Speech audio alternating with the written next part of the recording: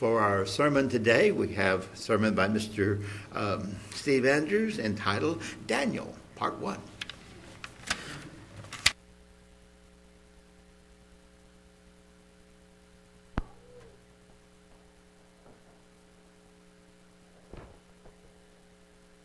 Well, greetings all. When I was a young man, a few years ago, I remember sitting in, well, I wasn't sitting, I was actually swinging. We had a hammock at my house, and on those really nice days, I'd get out there, and I'd swing in that hammock and really enjoy the weather. I really did like that. I think my dad had brought it over from some foreign country somewhere. We had it around for a lot of years. I think my sister and I probably wore it out, swinging in it over the years.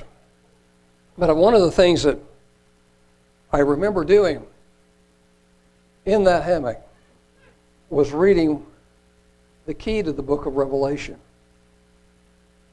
And I was so enamored by the things that were in there, but I was only like 14, 15, 16 years old. And so, kind of went over my head.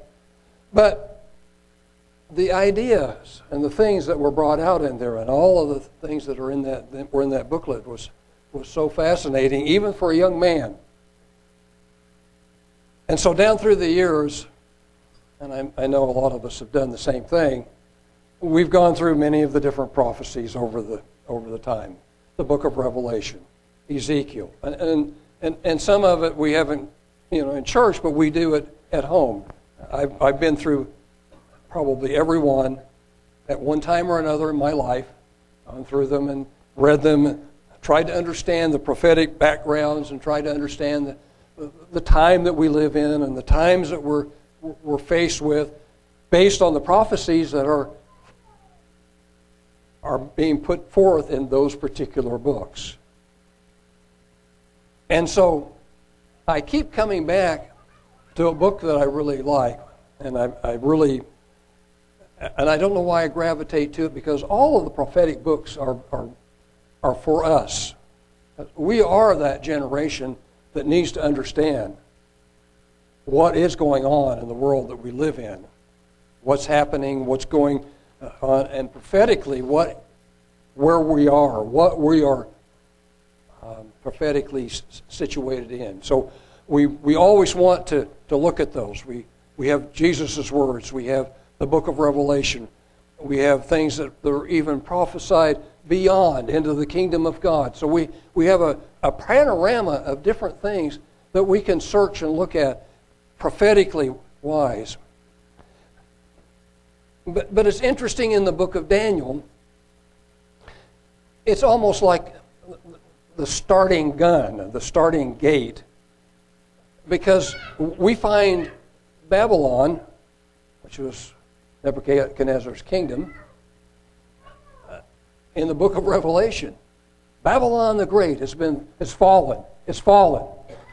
And so we think, well, Babylon, we read the book of Revelation, if we don't know who Babylon was, and we don't know who ruled Babylon, and we don't know why, then we might not really understand the prophetic significance of it.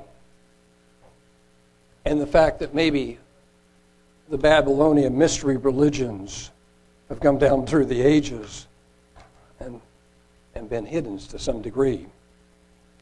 There was a prophecy that was given about the first part of this book.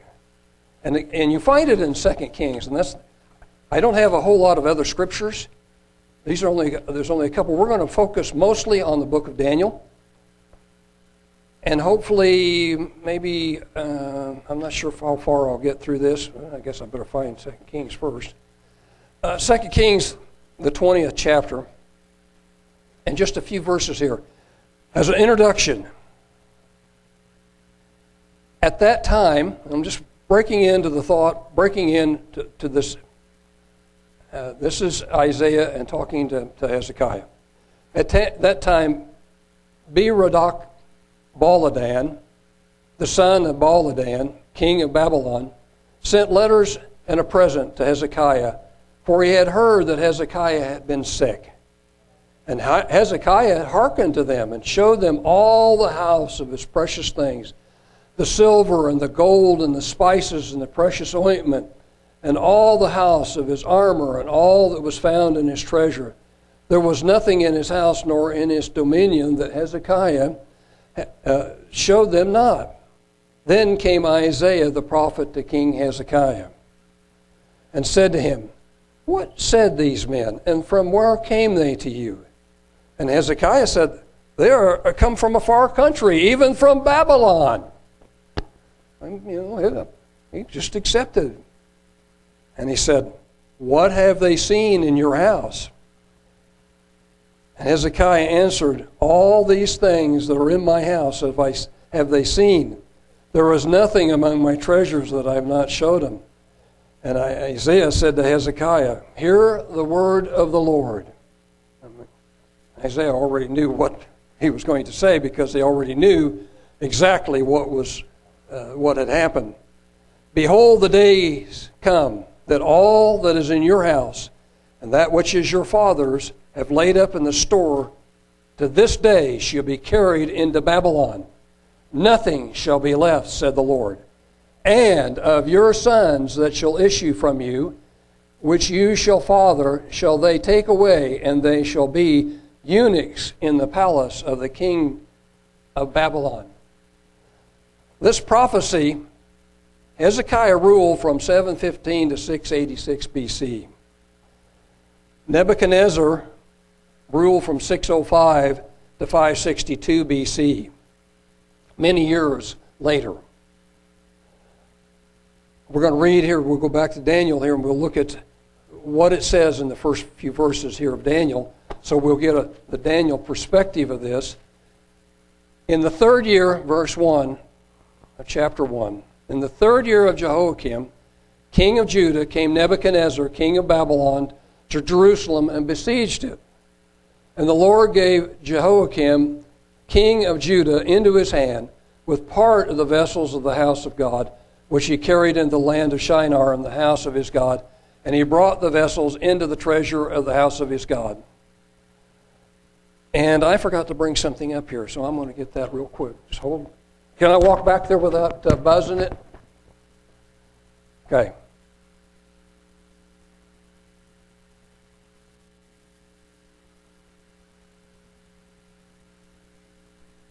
All right, I'm back. Sorry about that. I forgot my...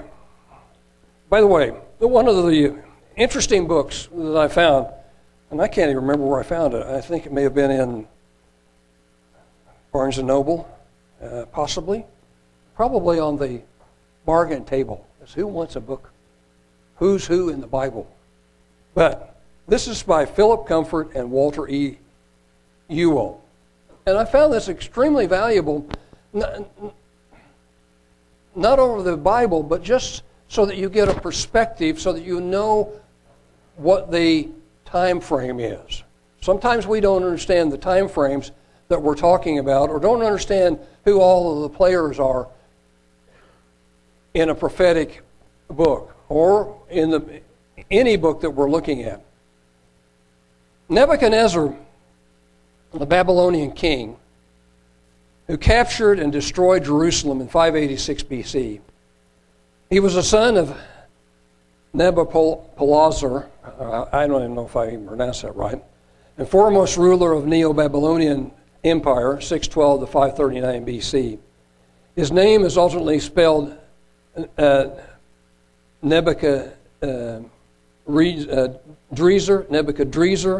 in Jeremiah and Ezekiel. Nebuchadnezzar states that he conquered all of Hatti country, which is a term used for all Palestine and Syria, including Judah. Jehoiakim had been made king of Judah by Pharaoh Necho. So we could get a perspective let's say we want to jump into a book like we are in Daniel, and we're not quite sure exactly where's this fit in history and who's the players and all that. So a book like this sometimes really does help, and it kind of puts yourself into the perspective of what the historical things are going on and how they fit together who is Jehoiakim? Why is this going on? What's happening? And who are all the players in it? So, have been made king of Judah by Pharaoh Necho. You can look that up in 2 Kings 23:34. And initially submitted to Nebuchadnezzar. But 3 years later rebelled. Jehoiakim died, and his son Jehoiachin succeeded to the throne. And however, he reigned for only 3 months. Nebuchadnezzar came to Jerusalem in 598 BC, took Jehoiachin captive to Babylon, and he replaced Jehoiachin with his uncle, Mattaniah, whom renamed Zedekiah. Zedekiah also rebelled against the king of Babylon. Nebuchadnezzar's armies besieged the city of Jerusalem and captured Zedekiah. He was brought to Nebuchadnezzar at Riblah, where Zedekiah's son were slain before his eyes, and he was then blinded, bound, and taken captive to Babylon. The temple was looted and burned, and the city walls were dismantled, and the city was plundered and razed. The leading people of the nation were either killed or taken into captivity. And so now, with that in mind, and that kind of a short background, we can jump now into where we're at, and you saw what I read what those were things. And so the king spoke, verse 3, to Ashpenaz, the master of the eunuchs. Now, it's kind of interesting. We're in our own language, eunuchs actually means someone that's been castrated. I think that's the way that they look at it. But I went ahead and looked it up because I was kind of interested and curious. It can also mean an officer of the court. So Ashpenaz was called a eunuch, but he could have been an officer. He should be that he should bring certain of the children of Israel of the king's seed. Okay, the prophecy being fulfilled right here. Now, it's many years down, but remember, this is a royal seed. This is the royal line of Judah, on which Jesus is a part of. So this is the royal line. These king's seed, so they had some royal blood. So he was to get some of these and bring them to Babylon, the king's seed of the princes. So here's who he was to choose. Children in whom was no blemish, but well-favored, skillful in the wisdom and cunning in knowledge and understanding science, such as had the ability in them to stand in the king's palace, and whom they might teach learning in the tongue of Chaldeans. So these were quite intelligent young men. And it's very possible that they were right around the 16, 17-year-old age. They were not adults. They were young men. Because what they were going to do was try to incorporate them into the Babylonian way of life, Babylonian mystery religions, Babylonian everything, and become Chaldeans. And so for young people, especially for young people, to see what these young men did, what we will find is faith, courage, and determination in the book of Daniel. Because they're going to need courage to live in a society that is totally different from what they live in. Remember, living where they are, hostile to your way of life, can be a very great challenge.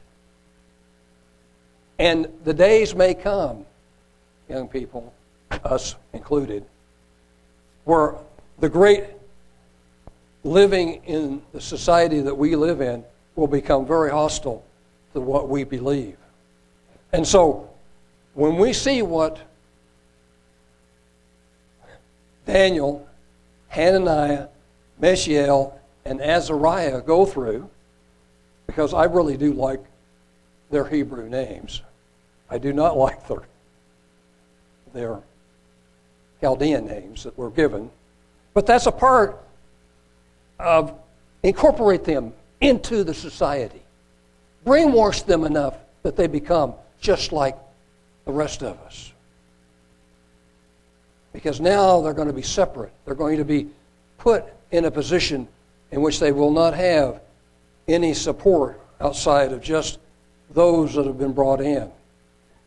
And so now, the learning that they have, the background that they have, the strength that they have, the understanding of God that they have, will all be upon them to live either the perverted Chaldean way or to stand against that in faith, in courage, and in determination to live in the way that they have been taught from their youth.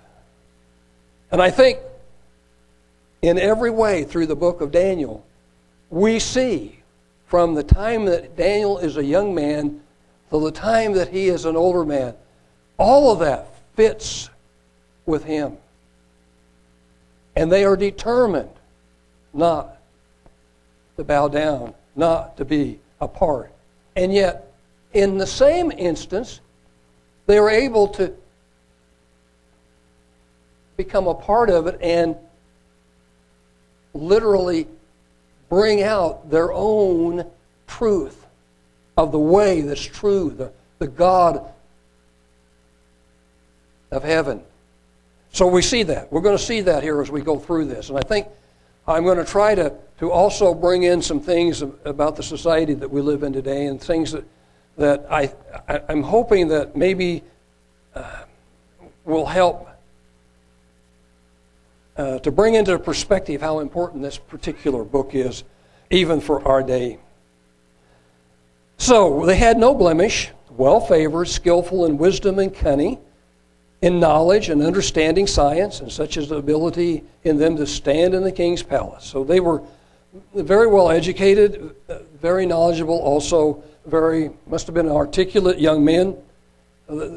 How they found them, I don't know. They must have walked through and looked around and said, talk to me and find out and look for these young men. And the king, remember, the king has appointed them a daily proportion of the king's meat, of the wine which he drank, so nourishing them 3 years, that at the end thereof they might stand before the king. Now among these are the children of Judah, Daniel, Hananiah, Mishael, and Azariah. It's very interesting, because Daniel's name means, my judge is God. My judge is God. So here Nebuchadnezzar has Ashpenaz go back and pick somebody whose name means God is my judge, or my judge is God. So Daniel already has a kind of an edge just because of his name. Hananiah's name, God has favored. Mishael's name, who is what God is. Who is what God is. And Azariah is Jehovah has helped. 4 young men with tremendously interesting names to be brought into the Babylonian, Chaldean religions, thinking, all of those different things. So, to whom the prince of the eunuchs, it wasn't the king that did this, but the prince of the eunuchs, and was probably told, this is what you do. You tell them this is their names. This is their new names. All right. We're going to incorporate you into the society. We're going to put you into the society. And the way we do that is we change your name. We don't like your Hebrew name, so we're going to give you Babylonian, Chaldean names.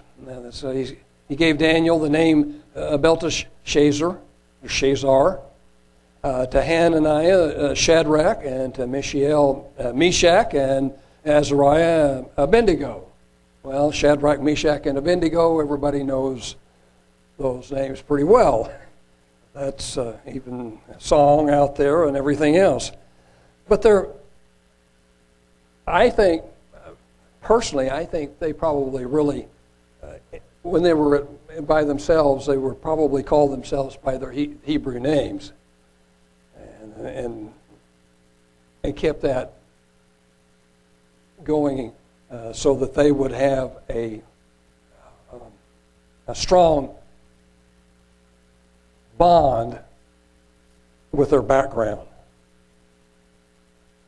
Okay, so Daniel proposed in his heart that he would not defile himself with a portion of the king's meat, nor with the wine which he drank. Therefore he requested that the prince of the eunuchs, that he might not defile himself. Now God had brought Daniel into favor and tender love with the prince of the eunuchs.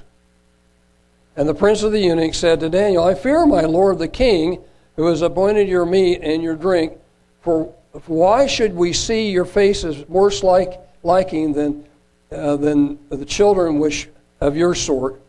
Then shall you make him endanger my head to the king. So we find that the first thing they want to do is take away their dietary law. Daniel knew it. He'd been taught since he was a young man about that. He grew up understanding Leviticus, the 11th chapter, all about the dietary laws. And so how do you survive in a place that we don't know whether it was just because it was all pork or because it was offered to idols? There's not any real explanation there, but it could be either way. And so he did not want to defile himself with what was being offered. I know I brought this up many times, but I have a hard time at work not defiling myself with what's being offered sometimes from our place that provides food for us. They're not too good sometimes about what they serve, and so I have to be very, very careful of what I eat. And I sometimes bring my own food because there are certain days I know what they've got. Fish on Friday? Well, it's not clean fish, it's catfish, of course. And let's see, about the middle of the week, it's either Thursday or Tuesday. They definitely have pork chops, so I have to really I either have to fast during that day and not have anything, or I have to bring my own food. And so you see the dilemma that Daniel faced. So if he did not want to be a part of that, he had to come up with a way. So he says, here's what I want to do. He said to Melzar, whom the prince of the eunuchs had set over Daniel, Hananiah, Mishael, and Azariah, prove your servants, I beseech you. 10 days, let them give us pulse to eat and water to drink. So they had vegetables and water. Test us.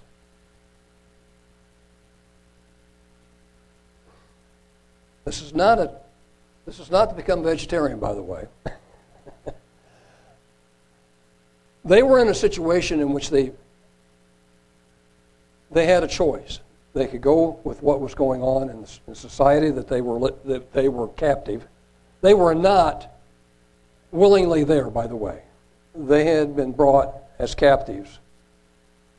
And yet God was going to use them in a powerful way through the book of Daniel. You'll read how Daniel was used both in a visual, powerful way, and also in the ability to interpret dreams, and how Hananiah, Mishael, and Azariah refused to bow down to an idol. And they said, if we die, that's fine. But we are not going to bow down to this idol. And so for all of us who live in a society that's moving further and further away from Christianity, we have to be willing and able, if we still believe in God's Word, if we still believe that God has a place for us in His kingdom, to hold on to the Scriptures that we understand and not to fail to do that. And there'll be a lot of pressure, especially if things happen in Congress that move it towards this thing called the Equality Act. We will really be working in a very difficult situation, especially if the laws become as difficult as they are in Canada and Europe. in different places in the world. So we see from this, and I think we can learn from it, that having the courage and determination to stick with what God wants us to be and stick with what God has shown us is a very important thing. And also, we will be blessed by doing so. So, prove your servants, I beseech you. 10 days, let them give us pulse to eat, water to drink. Then let our countenance be looked upon before you, and the countenance of the children that eat the portion of the king's meat, as you see. Deal with your servants. So he consented to them in this matter, and proved them 10 days. And at the end of 10 days, their countenances appeared fairer, fatter in flesh, all the children which did eat the portion of the king's meat. So, there were some that did not go along with what I'm assuming that the four, Daniel, Hananiah, Mishael, and Azariah, were the four that decided to do this. And there were others that came along that did not go along with that. Did not go along with that. Because that's what it says. They appeared fairer and fatter in flesh than all the children which did eat the portion of the king's meat. So they were eating the king's fare. They were really living it up, drinking wine. And they didn't look anywhere near as good as Daniel did. Thus Melzar took away the portion of their meat and the wine that they should drink and gave them pulse. So their diet from there on was that diet. God was blessing them, brethren, making that decision, understanding what they probably would be eating and drinking for an extended period of time, had to have a lot of faith. They had to believe that God was going to be with them. It took courage to stand out and say, all right, after this period of time, you look at us, prove us, see what we look like. And of course, you have to have determination, because down through the period of time, you're going to see all these other people eating and drinking, and your plate's full of vegetables and water. So, we understand that, and we know sometimes we have to make those decisions. Let's say that you might be incarcerated for some reason. Let's hope that it's not for a bad reason, but let's say that something happens and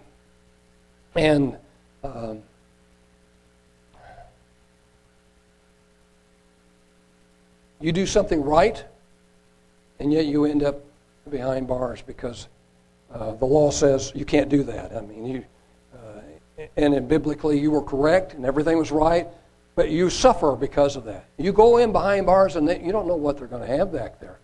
So you have to make the decisions to obey God from that beginning. Essentially, you lose all your rights in prison. I mean, you don't have any rights at all. You lose it all. And essentially that's what happened to Daniel, Hananiah, Mishael, and Azariah. They lost their rights. And so they became prisoners of Babylon. And yet God used them in a powerful, profound way to change to change things, even in this very, very violent man named Nebuchadnezzar. Let's read just a little bit more here. He says, as for these four children, and he uses the word children here, God gave them knowledge and skill in all learning and wisdom, and Daniel had understanding in all visions and dreams.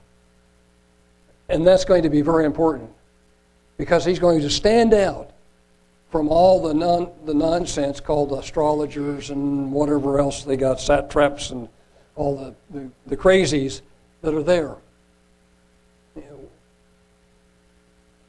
We have a tendency to see things differently in the world than others. And so consequently, we have a tendency to stand out too, because we see things from the Bible perspective that others don't. Especially those like David mentioned today, who are atheists, and they just can't understand God's Word. They can't understand the Bible. They can't understand what we understand. Now, the end of the days that the king had said that should bring them in, and then the prince of the eunuchs brought them in before Nebuchadnezzar. And the king communed with them, and among them all was found none like Daniel, Hananiah, Mishael, and Azariah. Therefore stood they before the king, and all the matters of wisdom and understanding the king inquired of them. He found them 10 times better than all the magicians and the astrologers that were in his realm. And Daniel continued even to the first year of King Cyrus. This is so profound in this, even just in this first chapter, to understand the determination that these young men had in their life, the faith that they had in God, directing them, guiding them. There was, they just believed God. They believed that God would be with them. They believed that God would guide and lead them. And that's the way that we also should believe, that God will guide and lead us. Now, one of the things that we see, and I'm going to start in the second chapter here in a minute, but I wanted to go back, and one of the things that we see happening right away is the how to put it, the movement of these young men into that thing by changing their names, by making them learn the Chaldean language, by all the different things that they were forced into and forced to do and forced to be a part of. So Daniel's name was changed to Belteshazzar, which is Lord of the Straitened Treasure, whatever in the world that means. I'm sure the Chaldeans probably understand every bit of this, but Shadrach's name, or Hananiah's name was Shadrach, royal, or the great scribe. Royal or the great scribe. And that's what these new names mean. Mishael was then Meshach, guest of a king. Guest of a king. And Azariah's name was Abednego. I think it's Abednego, because Nego was a god. Servant of Nebo. Nebo. We find in the society that we live in today that there are certain, I don't know how to put it, certain forces out there that are beginning to hijack the English language for their own purposes. And we see that. And exactly what was going on in the Babylonian society. You bring someone in, you change them. Well, we're living in a society where we've had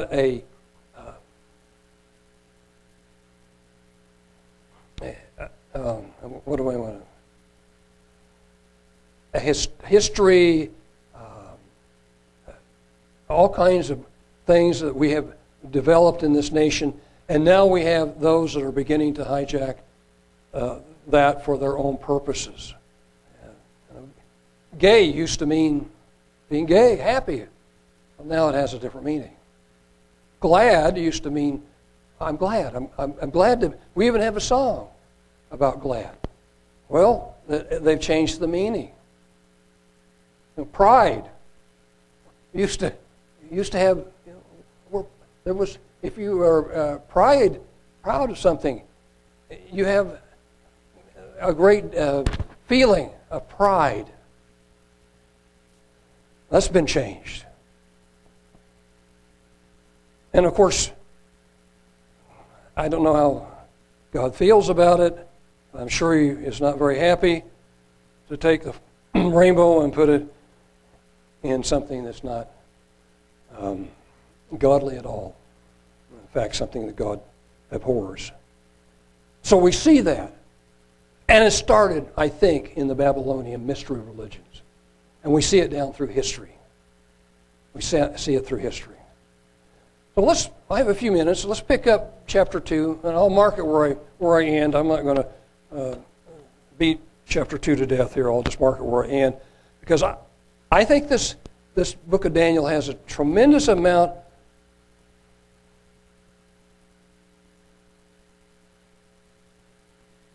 for us today. In the second year of the reign of Nebuchadnezzar dreamed dreams, wherewith his spirit was troubled, and his sleep broke from him. The king commanded to call the magicians and astrologers and sorcerers and the Chaldeans for to show the king his dream. So they came and stood before the king.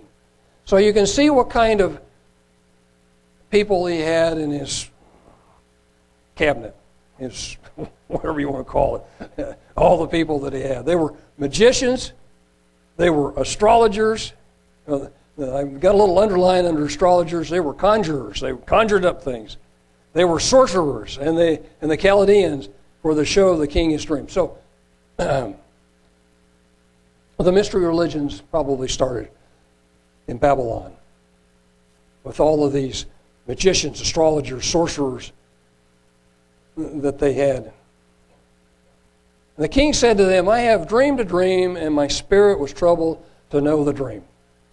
And of course, then the Chaldeans said to the king in Syriac, O king, live forever. Tell your servants the dream, and we will show the interpretation. The king answered and said to the Chaldeans, the thing is gone from me. You'll not make known to me the dream or the interpretation thereof. You shall be cut in pieces, and your houses shall be made dunghill. So this is the kind of character Nebuchadnezzar was. He was a very brutal man. He was not at all a nice guy at this particular point.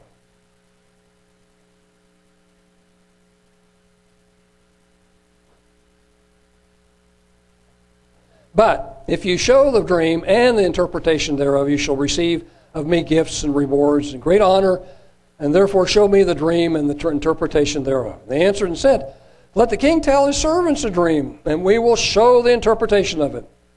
The king answered and says, I know of certainty that you would gain the time because you see the thing is gone from me. But if you will not make known to me the dream, there is but one decree for you. For you have prepared lying and corrupt words to speak and before me till the time be changed. Therefore tell me the dream, and I shall know that you can show me the interpretation thereof. The Chaldeans answered before the king and said, there is not a man among the earth that can show the king's matter.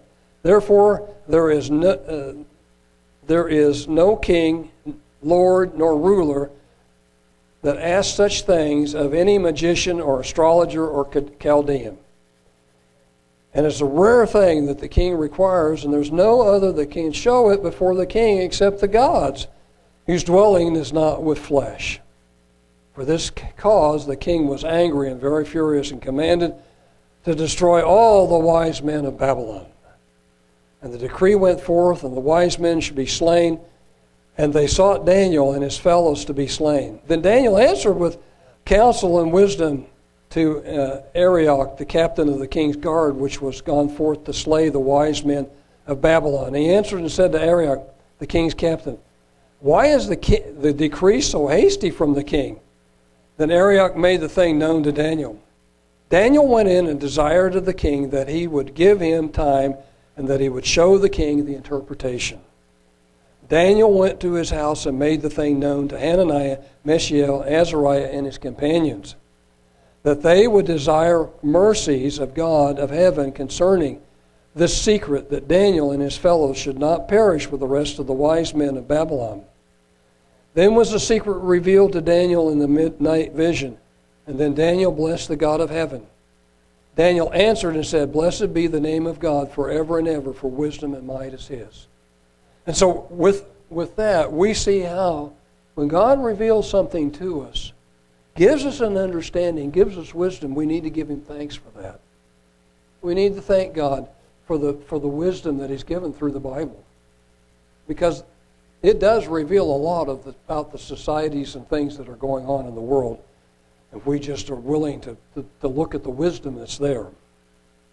And so Daniel prayed, and God gave him that understanding. And of course, along with him, and we see that, we have Hananiah, Mishael, and Azariah, his companions, also praying about this. So the four of them were praying to God, gave them wisdom. He changes the times and the seasons. He removes kings, sets up kings. He gives wisdom to the wise and knowledge to them that know understanding. He reveals the deep and secret things. He knows what's in the darkness, and in the light dwells with him.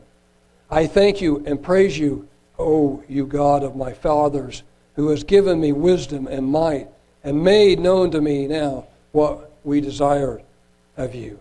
For you have now made known to us the king's matter. Therefore Daniel went to Arioch, whom the king had ordained to destroy the wise men of Babylon.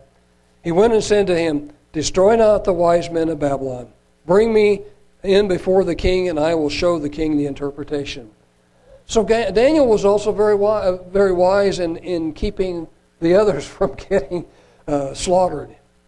He could have gone up and said, Kill all the rest of them. I am going to tell him what it is. You can put them all out of whack. But I'm going to tell him. Well, he didn't. He says, come on, I'm going to tell the interpretation. So take this decree off. Don't do this. Arioch brought Daniel in before the king in haste and said thus to him, I found a man of the captives of Judah that will make known to the king the interpretation.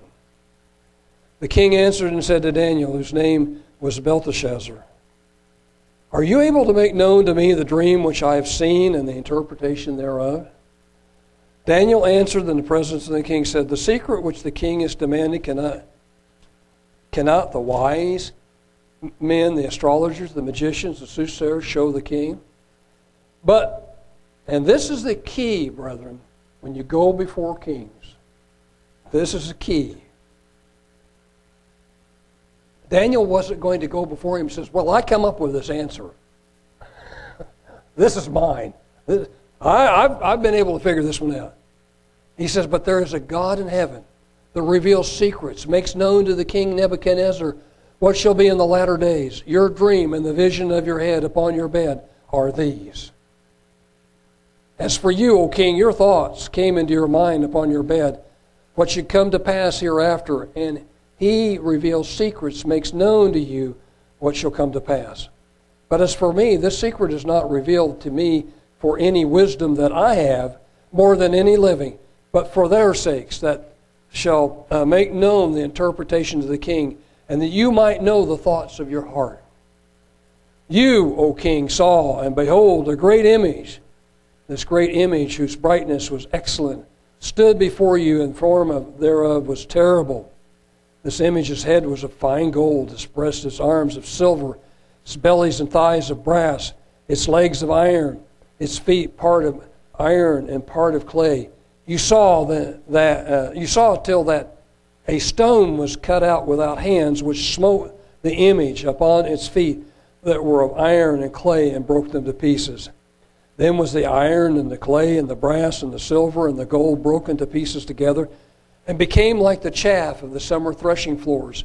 And the wind carried them away, that no place was found for them. And the stone that smote the image became the great mountain and filled the whole earth. What a fantastic prophecy right there. The coming, all these great kingdoms, and that's what the interpretation will be. These are kingdoms. But the fact that they are going to all be destroyed, and there is going to be one kingdom over all. A great mountain filled the whole earth. He said, this is the dream. We will tell the interpretation thereof before the king. You, O king, are the king of kings. For the God of heaven has given you a kingdom of power and strength and glory. Whatever the children of men dwell, the beasts of the field and the fowls of the heaven, has he given into your hand, and he has made you ruler over them. You are the head that is gold. And after you shall arise another kingdom inferior to you, and another third kingdom of brass, which shall bear rule over the earth. And the fourth kingdom shall be strong as iron, for as much as iron breaks in pieces and subdues all things. And as iron that breaks all these shall it break in pieces and bruise. And whereof you saw the feet and the toes part potter's clay and part of iron, the kingdom shall be divided, but there shall be in it the strength of iron, for as much as you saw the iron mixed with miry clay. And as the toes of the feet were part of iron and part of clay, so the kingdom shall be partly strong and partly broken. And so we come to understand some prophetic things about kingdoms to come, and especially about the last kingdoms. That kingdom is going, the feet were of potter's clay and iron, which don't mix. They don't mix. So, and the toes were miry clay and iron mixed together, and they don't mix.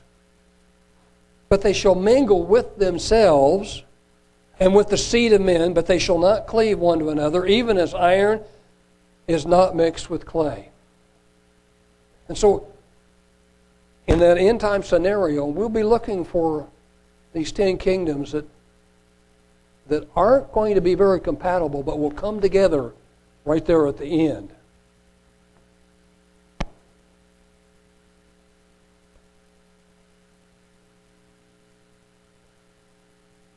Looks like I'll be able to finish chapter 2 here, and I'll make a note. The next one. We'll really get into Nebuchadnezzar's big head. Thinks he's something. So God takes care of him. In the days of the king shall the God of heaven set up a kingdom which shall never be destroyed. And the kingdom shall not be left to other people, but it shall break in pieces and consume all these kingdoms, and it shall stand forever. All the way through the Bible, we see this scenario. That God is going to set up his kingdom on the earth over the other kingdoms, and they will all give obedience to God. For as much as you saw the stone was cut out of the mountain without hands, the broken pieces, the iron, the brass, and the clay, the silver, and the gold, the great God has made known to the king what shall come pass hereafter. And the dream is certain, and the interpretation thereof is sure. And those kingdoms did come to pass. And this was written long before they ever came, those other kingdoms. When he gave this prophecy, he gave it to Nebuchadnezzar, and the other kingdoms came afterwards, down through the ages. We haven't seen the last. Of course, we haven't seen the stone that has come, but it will happen. Then King Nebuchadnezzar fell upon his face and worshipped Daniel, commanded that they should offer an oblation and sweet odors to him. And the king answered to Daniel and said, of a truth it is that your God is a God of gods and a Lord of kings and a revealer of secrets, seeing you could reveal this secret. Then the king made Daniel a great man and gave him many great gifts, made him ruler over the whole province of Babylon and a chief of the governors over all the wise men of Babylon. Then Daniel requested the king, and he set Shadrach, Meshach, and Abednego over the affairs of the province of Babylon. But Daniel sat in the gate of the king. And so, the first 2 chapters of part 1 of Daniel, let's hope that we can really come to understand. I know we haven't done a whole lot of prophecy. I'm hoping that I get wise enough. I'm hoping that'll happen. I'm not always that wise in prophecy, but I'm hoping as I get wise enough and we get back deeper into this, we'll be able to bring out some, especially some of those interesting prophecies, the 70 weeks. There's chapter 11 with so much in it that has had many different ideas about it. And so hopefully those things will come out as we expand on the understanding of Daniel.